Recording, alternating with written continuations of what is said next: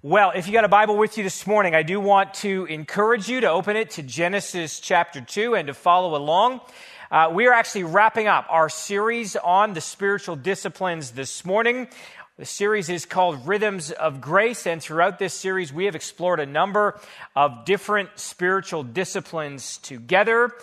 We looked at sort of listening and speaking, or Bible intake and prayer. We looked at fasting and feasting.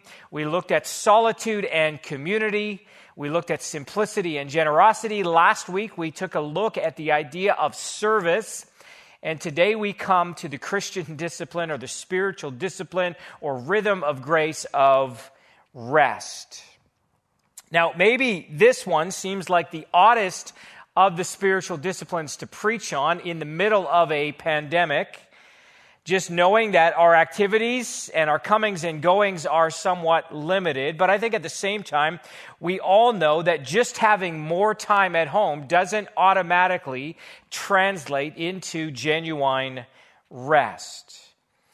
And maybe the reason that many of us struggle with confinement of any type is because we are restless on the inside. I mean, we always need to be doing something or achieving something. I think deep down, we all know that we need rest, and yet so often we resist it. When I think about rest, I think about an experience from nearly 20 years ago now that's forever etched in my memory. I was at a midweek pastors and spouses retreat. We had a free afternoon to do whatever we wanted to do. And Ilona had decided to join some of the ladies for a hike. I had volunteered to take whichever kid it was who was with us at the time and put them down for a nap. I was just being my usual selfless self. Either that or I wanted to take a nap myself. In any case, we had this free afternoon, which basically turned into an entire session of meltdown. Our son was having none of the nap. And I don't often say things like, I felt like the Lord gave me a picture, but I felt like the Lord gave me a picture that day. I remember just standing there watching my son crying, screaming, banging on the door of the cabin while I was thinking, why would anyone in their right mind refuse rest? Especially when it's so clear that that's exactly what they need. They're overtired. I mean, if you came to me on almost any day of the week and said, hey, Lee, look, we've set up this dark room with a bed in it, and, you could just go and take a nap. I mean, I am there so quickly. I'm under those covers, and I'm out. But as I thought about watching my son that day, what I saw was a reflection of myself. I'm the one who refuses to rest, even though I know I need it. Now, I know I'm not alone in that. Many of you probably experience the same thing. But God has so ordered even the structure of our week that rest is built right into it, or it's supposed to be. And yet, rather than seeing it as a gift, so many of us see it as a burden. In a book entitled Crazy Busy, Kevin DeYoung identifies what he calls the killer P's for why we find ourselves unable to rest. And you may identify with at least some of these. The first killer P is people pleasing. Much of our busyness can be attributed to trying to meet other people's expectations. We take those on. Similar to that is pats on the back, right? We busy ourselves so that we might receive praise from others. They're both related to the killer P of pride. Especially the idea that no one else can do it like I can do it. Another killer P is possessions. We wear ourselves out so that we can get more stuff or better stuff, or maybe so that we can get a little bit bigger place, or maybe we wear ourselves out so we can get to take that vacation that we need from all of our striving. Other killer P's are proving myself or pity. I mean, don't you feel sorry for me when you hear how busy I am? Sometimes our busyness stems from poor planning. or desire for prestige, or a manifestation of perfectionism. In our day of social media, some of it might be related to posting, right? We want everyone to know that we don't suffer from FOMO or the fear of missing out, because we're not missing out. I mean, look at all the great stuff we're doing. But regardless of what it stems from, many of us do not take the rest that God offers us. And as we think about rest as a rhythm of grace, I want to anchor our thoughts in the very first passage in the Bible about rest. We're looking at Genesis chapter 2, and I'm just going to read the first 3 verses of that chapter. This is God's word, and this is what it says. Thus the heavens and the earth were finished, and all the host of them. And on the 7th day, God finished his work that he had done, and he rested on the 7th day from all his work that he had done. So God blessed the 7th day and made it holy, because on it God rested from all his work that he had done in creation. Now, we will move beyond this to look at some other passages today, but this passage is foundational to everything else the Bible says about rest. And the first thing we ought to note from this passage is that rest is one of God's good gifts at creation. Now, this is a short passage. We just looked at 3 verses. Verse 1 of chapter 2 is really a summary of everything that happened in Genesis chapter 1 in the creation account. Thus, the heavens and the earth were finished, and all the host of them. Verses 2 and 3 then tell us that after finishing the work of creation in 6 days, God rested on the 7th day. And in some ways, it seems almost anticlimactic to us that the only thing that happened on the 7th day of creation was that God rested. But if we look a little bit deeper, we will see that this act of resting actually established a pattern that was to be normative for all of human history. The creation account in Genesis 1 begins by telling us that creation began with the earth in a formless and void state. And if we were working our way through Genesis 1, we would see that the first 3 days of creation deal with the forming of the earth, and then the next 3 days of creation deal with the filling of the earth. And Genesis chapter 1 helps us understand that everything that God made was made for his glory, to display or demonstrate the glory of God. And the culmination of God's creative activity is found in the creation of humanity on day 6. But while God created everything for his glory, everything created prior to the creation of man was actually preparing for man's arrival. So verse 11 of chapter 1 says, "And God said, let the earth sprout vegetation, plants yielding seed, and fruit trees bearing fruit, in which is their seed, each according to its kind on the earth." So who did those fruit trees bear fruit for? I mean, ultimately it was for the glory of God, but they were also God's gifts to humanity. In fact, by the time man is created, everything is made ready for him. The world is filled with God's good gifts. And then we come to the beginning of chapter 2 in the statement that God rested on the 7th day. And then verse 2 of chapter 2 says this, "And on the 7th day, God finished his work that he had done, and he rested on the 7th day from all his work that he had done." And the Hebrew word for rested that is used here is Shabbat. It means to cease or to stop or to desist. And it's not hard to see how the word Sabbath is derived from it. Verse 3 not only says that God rested on the 7th day, but that he blessed it and that he made it holy. So there's something special about the 7th day. It is unlike the other 6 days of creation. And you can see it even as you just compare its description, the description of the 7th day, with the description of the other 6 days. So on day 1, you have the creation of light. Light and darkness are separated. The matching day to that is day 4, where you have the creation of the luminaries, the sun, moon, and stars. The sun and moon are separated. On day 2, you have the creation of the waters, the creation of the heavens or the sky. And then day 5 is the parallel to that, where you have the creation of the fish and the sea creatures and the creation of the birds and the sky creatures, that which fills the earth and the heavens.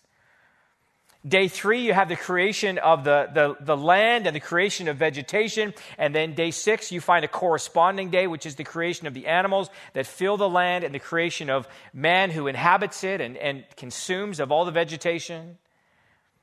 And then you have day 7, where God simply rests from all the work that he's done in creation. And there is no parallel to the 7th day. It stands alone. As you read Genesis 1, you'll find that it's also differentiated by the fact that in the other 6 days, there is a concluding formula. It says, and there was evening and there was morning, day 1, day 2, day 3, day 4, day 5, day 6. But on the 7th day, it's just left open-ended. I'm going to come back and say something about that later. But what we really need to understand about this day of rest is that it is also one of God's gifts to us. God pronounced a special blessing on it. He set it apart from the other days. He made it special. But that's not the way a lot of people think about the Sabbath. That's not the way a lot of people think about rest. So often when we think about the Sabbath, we either fall into the category of legalism or license. Right? So we either think in terms of what we can or cannot do, what's permissible for us and what's not permissible to do on this day, or we think of the Sabbath as being totally irrelevant. I mean, it's just a remnant of a bygone day with no enduring relevance. We can just take it or leave it.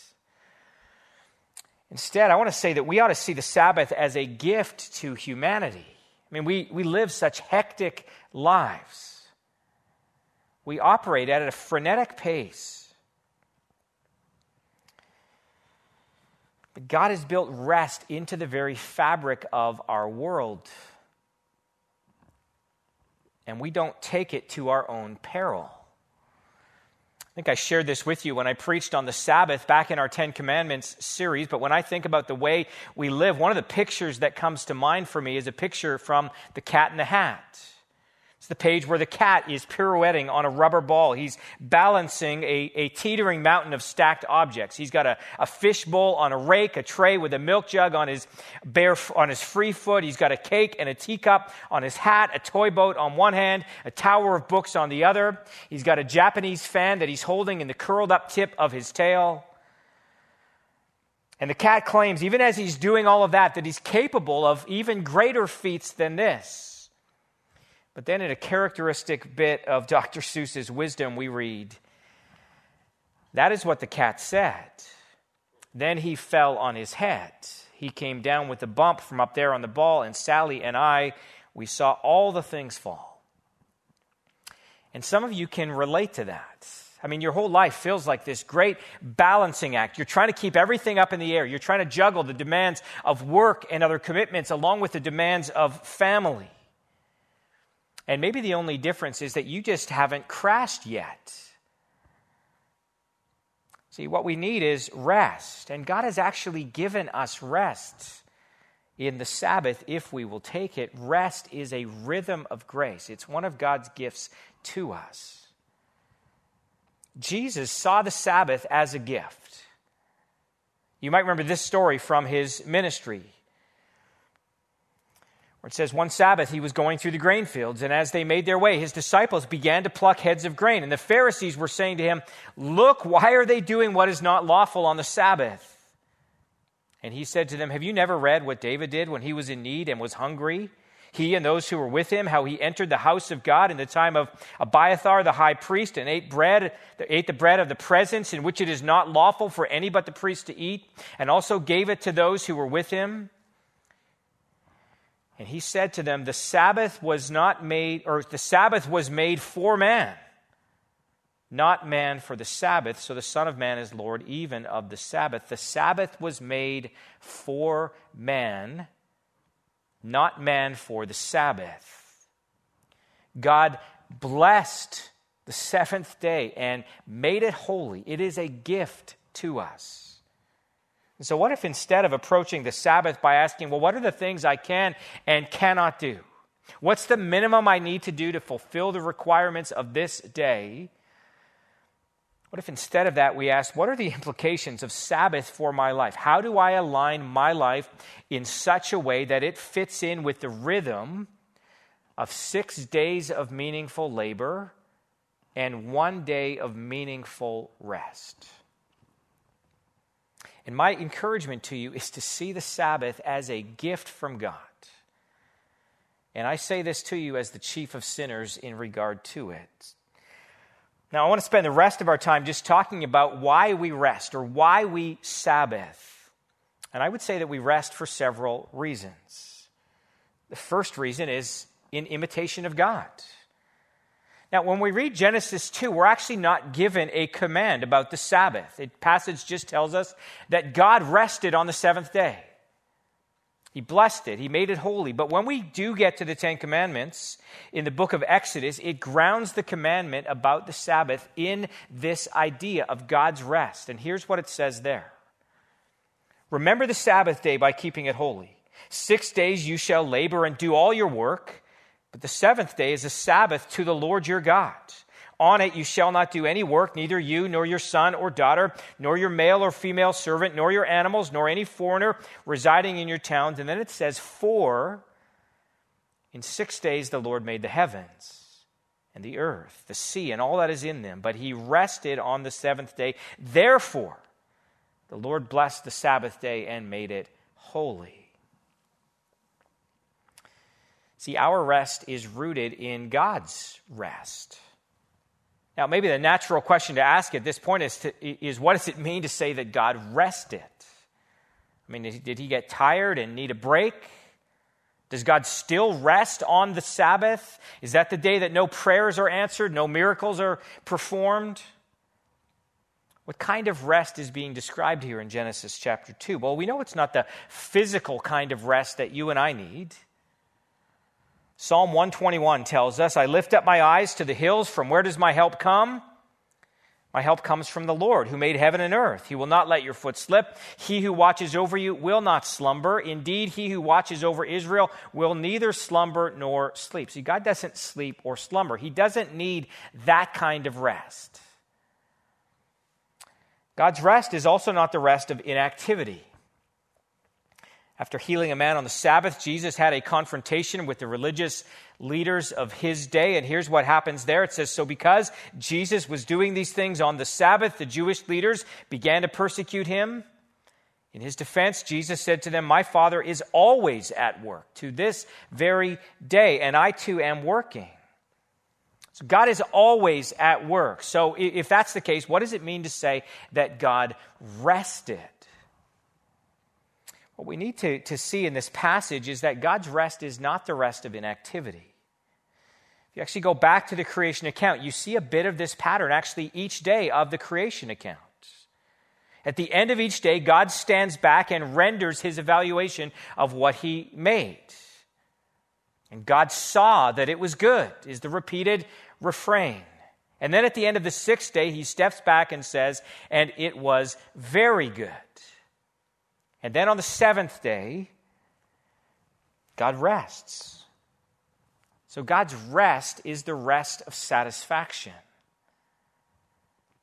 It's like an artist stepping back to admire his work. Now, we have been created in the image of God, which means that we were created to be both workers and resters. So 1 day out of 7, we ought to be able to step back and reflect on 6 meaningful days of labor and enjoy a day of meaningful rest. And we do this in imitation of the pattern that God has given to us. But there's a second reason that we rest or we Sabbath, and that is in remembrance of what God has done for us. So earlier we looked at commandment number 4, the commandment about the Sabbath as it appears in the book of Exodus. And the fourth commandment grounds the command of the Sabbath in the fact that God created the world in 6 days and rested on the seventh day. But the Ten Commandments are also found in Deuteronomy chapter 5.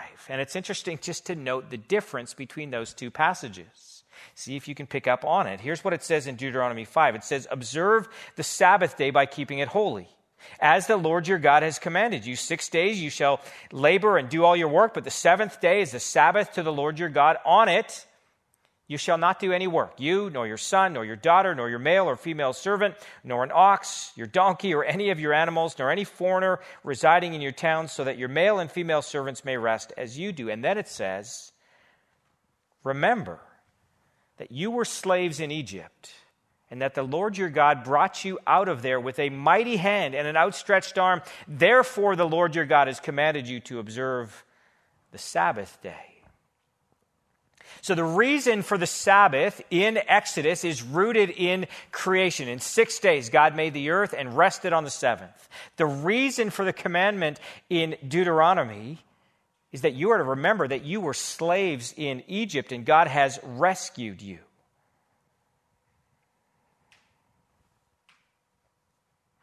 It's rooted in redemption. Remember, you were slaves in Egypt. See, in Egypt, the Israelites had no choice. You couldn't choose between work and rest. Your taskmasters decided for you. You weren't there to rest, you were there to work. Pharaoh had large ambitions. He had lots of tall, pointy monuments that he wanted built. And so he rested while you worked. And the Israelites lived like this for 400 years. So when they gained their freedom, or more accurately, when God rescued them and redeemed them from the hand of the Egyptians, they were supposed to take 1 day out of 7 to remember and celebrate. Now, does that sound like an onerous thing, or does that sound like a gift? Now, interestingly, we don't actually worship on the Sabbath anymore. That's not the day that we remember. Seventh day of the week is Saturday, but as Christians, we gather on the first day of the week, and the reason for the change is because Jesus was raised on the first day of the week. Almost immediately, Christians started gathering on Sunday instead of Saturday. You can see it in passages like 1 Corinthians 16, where it says, now concerning the collection for the saints, as I directed the churches of Galatia, so you also are to do on the first day of every week. Each of you is to put something aside and store it up as he may prosper, so that there will be no collecting when I come. That was their pattern. They gathered on the first day of the week. Or again, in Acts chapter 20, it says, on the first day of the week, when we were gathered together to break bread, Paul talked with them, intending to depart on the next day, and he prolonged his speech until midnight. So the day may have changed from Saturday to Sunday, but the reason for our gathering has not changed. Why do we gather on Sunday? Well, it's to remember what God has done for us in Christ. It's to look back and know that Jesus has redeemed us. He has freed us from our slavery. We're no longer slaves to sin and death. See, slaves don't rest. Slaves can't rest. Rest is a condition of liberty, and we are free people. But we need to be reminded of how we got our freedom. Now, I know this is a strange time. We're not gathering together physically at this point, but this is the reason that when we do gather, this is the reason we celebrate communion as often as we do as a church. It's one of the most common questions we get as a church. Why do you celebrate communion every week? Now, church doesn't have to. The reason we do is because every week we remind one another of what God has done for us in Christ, that he has rescued us, freed us from our slavery to sin and death. And so just as there is a rhythm to the week of creation, so there ought to be a rhythm to our lives. Our week actually begins on Sunday. And it begins with a reminder that Jesus has purchased our freedom by his death and resurrection. And when we start there, when we start with the idea that we are free, we're no longer slaves. We're free to enjoy God's good gifts. We're free to work for his glory. That's what allows us to enter into that rest. We rest in what he has accomplished for us. There's a third reason we Sabbath, or that we rest, and that is as an act of trust. It's a story in the book of Exodus about what happens after the Israelites are rescued from Egypt. Almost immediately, they begin to complain about the lack of food. And God hears their grumbling. He miraculously provides food for them, manna from heaven. He literally rains down bread on top of them. Enough bread for each day. And what God is doing in that is he's teaching them dependence. Along with the provision of food, God gives them a command about the Sabbath. Here's what he says. On the sixth day, they gathered twice as much bread, 2 omers each. And when all the leaders of the congregation came and told Moses, he said to them, this is what the Lord has commanded. Tomorrow is a day of solemn rest, a holy Sabbath to the Lord. Bake what you will bake, boil what you will boil, and all that is left over, lay aside and keep till the morning. So they laid it aside till the morning, as Moses commanded them, and it did not stink, and there were no worms in it. Moses said, eat it today, for today is a Sabbath to the Lord. Today you will not find it in the field. 6 days you shall gather it, but on the 7th day, which is a Sabbath, there will be none. And when we read on from there in the book of Exodus, what we find is that many people do not trust in God's provision for this. The 7th day comes and they get out of bed just like they've done every other day, and they go looking for bread. This is what you do if you have a scarcity mindset.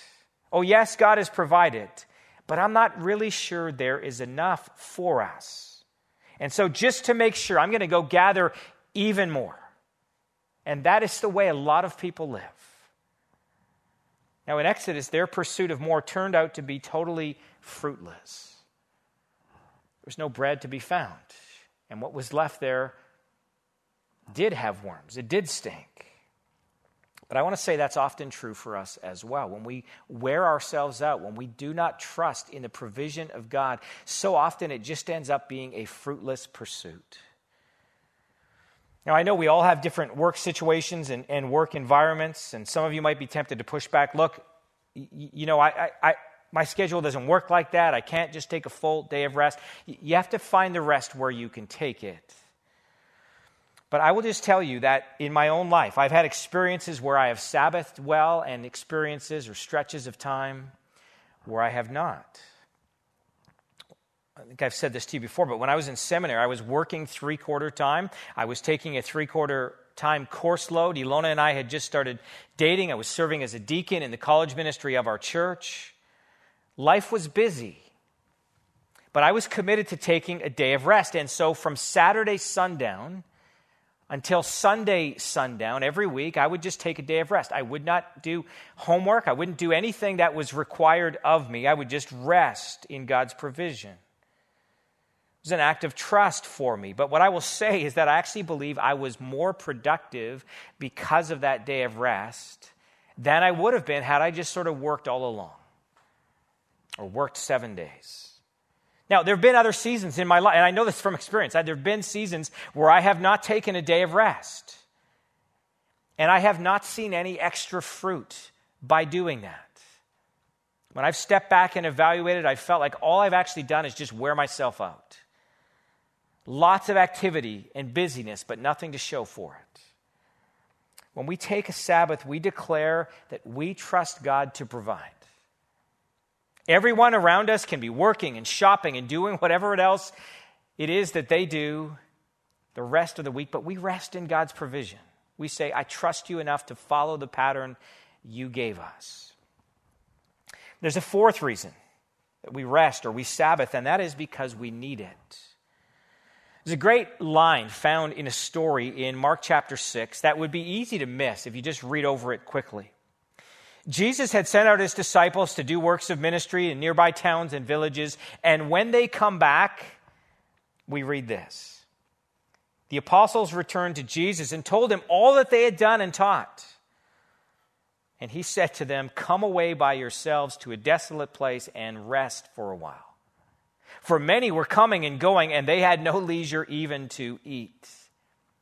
Many were coming and going, and they had no leisure even to eat. Does that sound familiar to any of you? I mean, we're just kind of coming and going and rushing here and there. We don't even have time to eat. We just hit the drive-through. So Jesus' disciples, they come back from a successful ministry venture, and what he tells them is they need to come away and rest. We need rest. So if you awoke one morning in a pool of blood, you'd probably change your life. That's what happened to Arianna Huffington of Huffington Post fame after she collapsed from exhaustion, smashed her cheekbone on her desk, and dropped to the floor. She was at the peak of her success with money and power in abundance, but something was not right. And here's what she said. She said, "I was not living a successful life by any sane definition of success. I knew something had to radically change. I could not go on that way." And she did change. She's actually gone on to become what she calls a sleep evangelist, right? Encouraging everyone to get the rest that they need. One of my professors in college used to say, the abundant Christian life starts with a good night's sleep. I like what Don Carson said about this. He said, sometimes the godliest thing you can do in the universe is get a good night's sleep. Not pray all night, but sleep. I'm certainly not denying that there may be a place for praying all night. I'm merely insisting that in the normal course of things, spiritual discipline obligates you to get the sleep your body needs. So look, science backs this up, but it's actually just good theology. We need rest. So Jesus' disciples come back after this frenzied activity, and what he tells them is, come away by yourselves to a desolate place and get some rest. Now, we have to figure out what that might mean for us. It doesn't always mean a holiday, but at the very least, I would suggest that it means getting away from something. It might mean a physical getting away, but it might just mean that, you need to get away from your phone or get away from other technological distractions and get some proper rest. The final reason that we rest or Sabbath, and that is we do it in anticipation of what is still to come. Now, this whole idea of rest can actually be traced all through the Bible's storyline. At creation, God establishes a pattern of rest for his people, but ever since his people were banished from the Garden of Eden, we have been restless. The Israelites thought they might find rest when they entered into the Promised Land, and they did experience moments of rest, but the rest was always short-lived. And the reason is because we will not experience ultimate rest until we experience it in heaven. And so as we look at this idea of Sabbath, as we look at this idea of rest, we need to take in mind what the New Testament tells us about it. I said that seventh day of creation was left open-ended. It's even more than that when you look what the New Testament says about it. Here's a great passage from Hebrews chapter 4. It says, "Therefore, while the promise of entering his rest still stands, let us fear lest any of you should seem to have failed to reach it. For good news came to us just as to them, but the message they heard did not benefit them because they were not united by faith with those who listened. For we who have believed enter that rest. As he has said, as I swore in my wrath, they shall not enter my rest. Although his works were finished from the foundation of the world, for he has somewhere spoken of the seventh day in this way, and God rested on the seventh day from all his works. And again, in the passage, he said, they shall not enter my rest. And then it says, since therefore it remains for some to enter it, and those who formerly received the good news failed to enter because of disobedience, again he appoints a certain day. Today, saying through David so long afterward, in the words already quoted, today if you hear his voice, do not harden your hearts. For if Joshua had given them rest, God would not have spoken of another day later on. So there remains a Sabbath rest for the people of God. For whoever has entered God's rest has also rested from his works as God did from his. And this is a word to all of us, that we enter into God's rest because of what Jesus has done for us. And that Sabbath day rest will ultimately be fulfilled in the new heavens and the new earth that we will experience. Now, next week we're starting a Christmas series, and that series is called A Better Christmas. We're looking at the themes of Advent, but why they're better because of what Jesus has done for us. We're going to start with a better hope, and we're going to be looking at the idea of heaven next week. So look forward to that, but that's where we'll find ultimate rest. Let's just pray together today. Father, we want to thank you for your grace towards us. We thank you for the gift of rest that you have given to us, offered to us. So often we resist it. We think we don't need it. We rely on ourselves. And God, we pray that we would be people who can enter into the rest that you give us for the right reasons, because of what you've done for us, because we're free people, because of what we're looking forward to, and because you give it. We pray in Jesus' name. Amen.